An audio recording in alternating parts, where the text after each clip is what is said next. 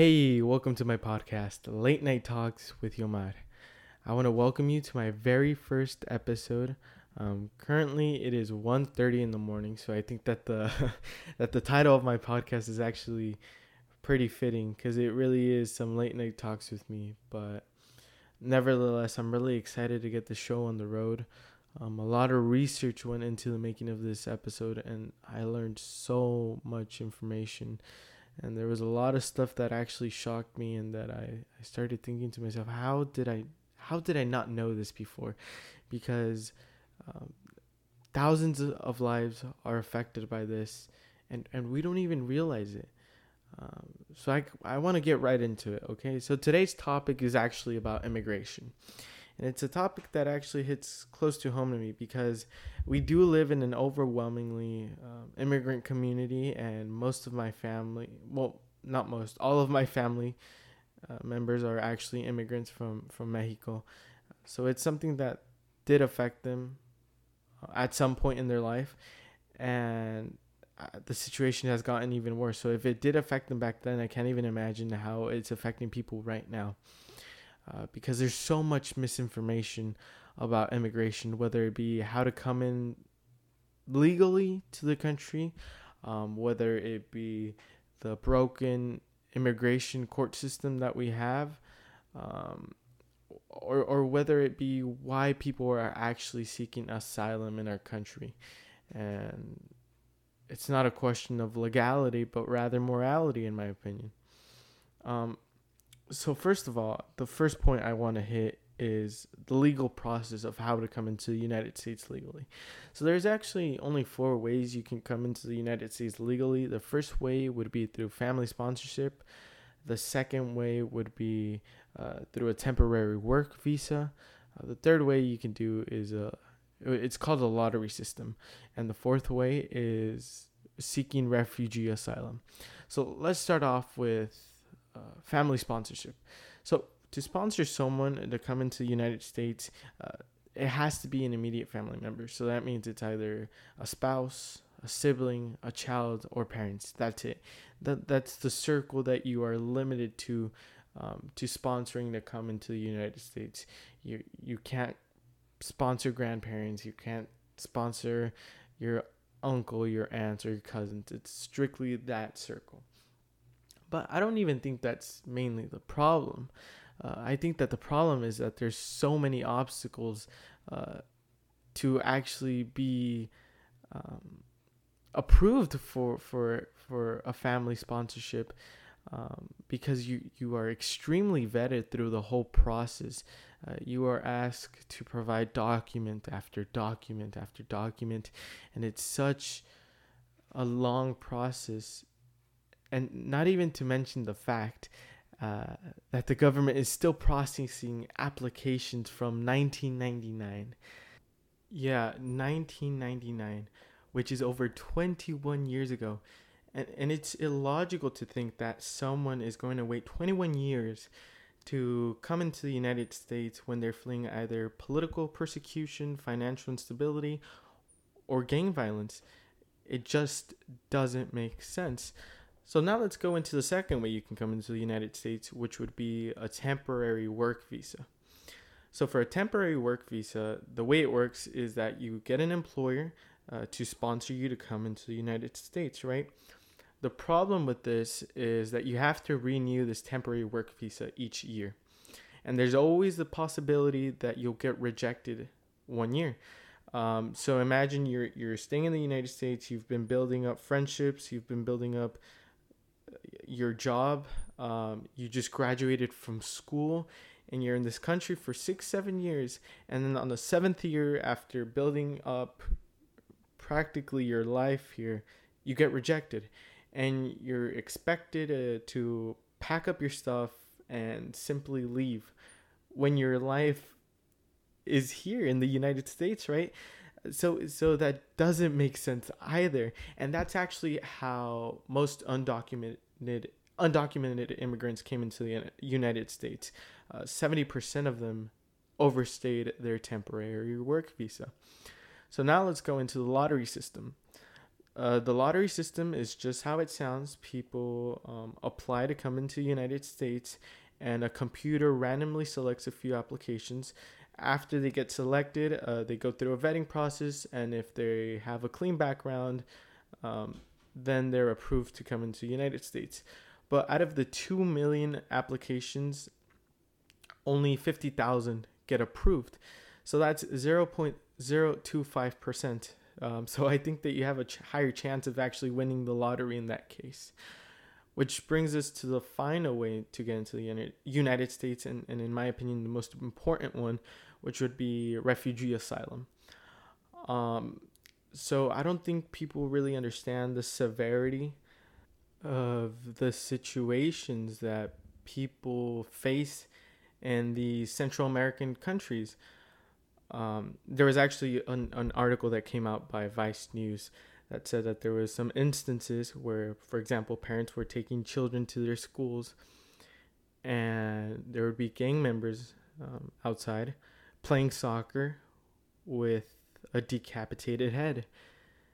And so once you see that, and you see that your child has to go through that, wouldn't the first instinct of anyone be to leave that environment? And what better place to go to than the United States, where we pride ourselves with the American dream, where we pride ourselves of being this melting pot of different backgrounds, different ethnicities, different cultures, because people don't just randomly wake up one day and say, you know what, I'm going to walk 2,000 miles to a foreign country where I probably don't even know the language. That doesn't happen because people are fleeing for their lives, and this financial instability and violence that they're facing in their home country, I mean, by the way, was caused by U.S. intervention in democratically held elections, but that's a different topic for another day. So people come into the United States seeking asylum, and they are faced with a broken legal system that actually works against them, not with them.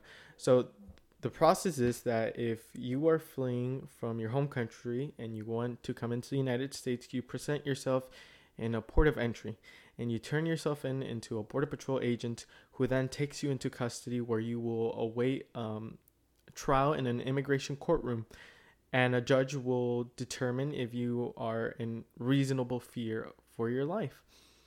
The problem is that these immigration court hearings are actually civil trials, not criminal trials. So in criminal trials, you have all the rights that are listed in the Bill of Rights, because the Bill of Rights is meant for when the government is intruding on you. For civil trials, you don't have those rights. So what happens is that these immigrants lose the right to an attorney if they can't afford one. They lose the right to a speedy trial. They lose all these rights because it is considered, for some reason, it is considered a civil trial, not a criminal trial. So now you're in a foreign country with a legal system that that nobody understands, with a foreign language that you don't understand. You're lost, and now you're faced in front of a judge, and you have to present your case as to why you are in reasonable fear for your life. And there's been instances where 2-year-olds are representing themselves in court. That completely baffled me, because a 2-year-old can't even count to 10, and now they're expected to represent themselves in court. I mean, defend themselves as to why they should be allowed to stay in the United States. They are asked questions as like, if deported, what country would you like to go back to? And actually, one immigration judge described the whole process as, and I quote, giving death penalty sentences in traffic court setting, unquote. So these immigration judges understand the severity and the impact that their verdict actually holds. And actually, let me play a clip for you of an actual immigration court hearing. And this is the clip in its entirety. So let's take a listen to this. I have read what the asylum officer wrote. You told the asylum officer that some gang member became infatuated with you, wanted you to be with him, wanted you to open a bank account so the criminal proceeds from the gang could be placed there, and you refused. Yes. I said no. Did you move to any other city in Honduras before coming to the United States? No. Well, the government of the United States doesn't afford you protection for this type of reason. I affirm the asylum officer's decision. And that was it. That whole hearing lasted 1 minute. And as you heard, she had to have a translator there because she didn't know how to speak English. She didn't have any legal counsel because she couldn't afford one. And since it's a civil proceeding, she doesn't have the right to an attorney if she can't afford one. And so she was deported back to Honduras, where she was then assaulted at gunpoint when she got back. And that's the problem that we face, that we are so desensitized and we are so caught up in our little bubble that we don't realize that people are dying as a result of this immigration system. And there was actually another case where this cop from Mexico was fleeing from his country due to corrupt cops and drug cartels. And so he went through the whole legal process. He had to wait 5 years for his case to see the light of day, which by then all the evidence went stale. He had no witnesses to call up in his favor. And so he was eventually deported. He went back to Mexico and he was gunned down 6 months later. And it's sad to see that people will still somehow find a way to justify this in the name of national security, or because they somehow think that undocumented immigrants are a burden for the economy. And that's actually the final point I wanted to hit on: how crucial undocumented immigrants are for our country. Because if you can't look at it through a moral perspective, maybe an economical perspective will actually be a little bit more convincing to you. So in 2014, the IRS estimated that undocumented immigrants paid around $11.7 billion in taxes, which keeps programs like Social Security and Medicare running. Because what happens is once undocumented immigrants get into the United States, they need to work. And so to work, you need a Social Security number. Since they're not in the country legally, they have to get a fake Social Security number by either another person or a deceased person. And so they still have to pay taxes at the end of the year. They just can't get any benefits from it, with very, very few exceptions. Furthermore, the Department of Agriculture actually estimates that half of the nation's farm workers are actually undocumented, and 15% of workers that work in construction sites are also undocumented, which makes them 5% of the nation's entire workforce, which makes undocumented immigrants extremely consequential to our economy. And most people that I've talked to that are against immigration have cited very specific instances in which undocumented immigrants commit crime, which, by the way, undocumented immigrants are less likely to commit a crime compared to a United States-born citizen. Or they cite instances in which an undocumented immigrant received benefits or quote-unquote took advantage of the system. But they always fail to see the bigger picture, and they fail to see that lives are literally at stake. And at what point are we going to say enough is enough? At one point are we going to put our moral borders down and actually receive people to come into this country? Because weren't we all immigrants at a certain point? So that wraps up my episode for today. Hopefully you learned something today. And I hope to see you very, very soon. If you have any comments or concerns, feel free to let me know. If you want to see where I cited my sources, I have a list written down of all my sources, and I'd be more than happy to give that to you. So thank you for joining me, and I hope to see you next week. Thank you.